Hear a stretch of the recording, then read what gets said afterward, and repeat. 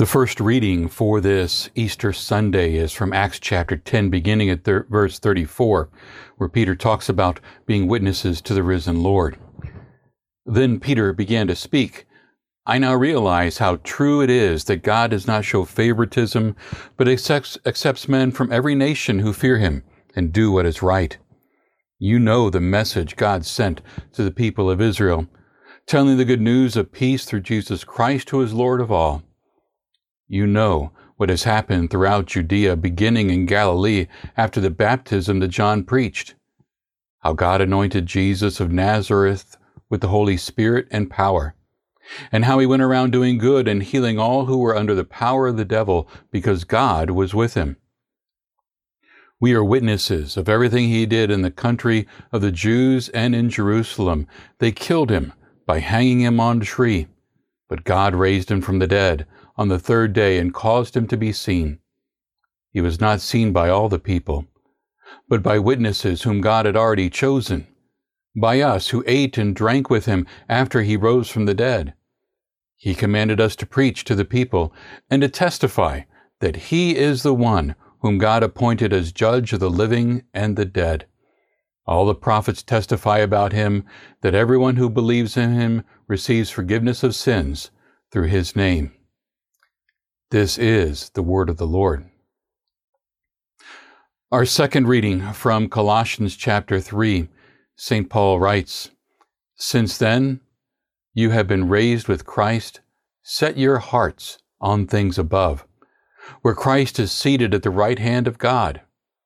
Set your minds on things above, not on earthly things, for you died, and your life is now hidden with Christ in God.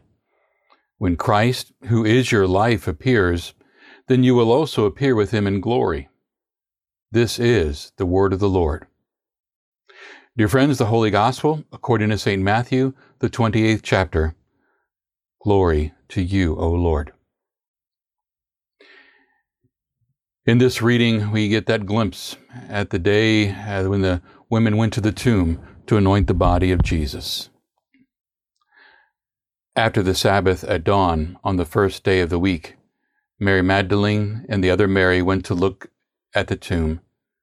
There was a violent earthquake, for an angel of the Lord came down from heaven and, going to the tomb, rolled back the stone and sat on it. His appearance was like lightning, and his clothes were as white as snow. The guards were so afraid of him that they shook and became like dead men. The angel said to the woman, Do not be afraid, for I know that you are looking for Jesus who was crucified. He is not here, he is risen just as he said. Come and see the place where he lay. Then go quickly and tell his disciples, he is risen from the dead and is going ahead of you into Galilee. There you will see him. Now I have told you.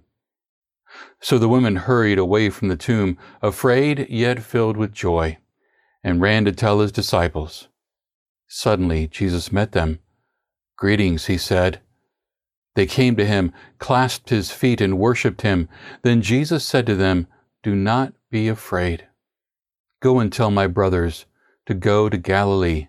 There they will see me. This is the gospel of the Lord. Praise to you, O Christ.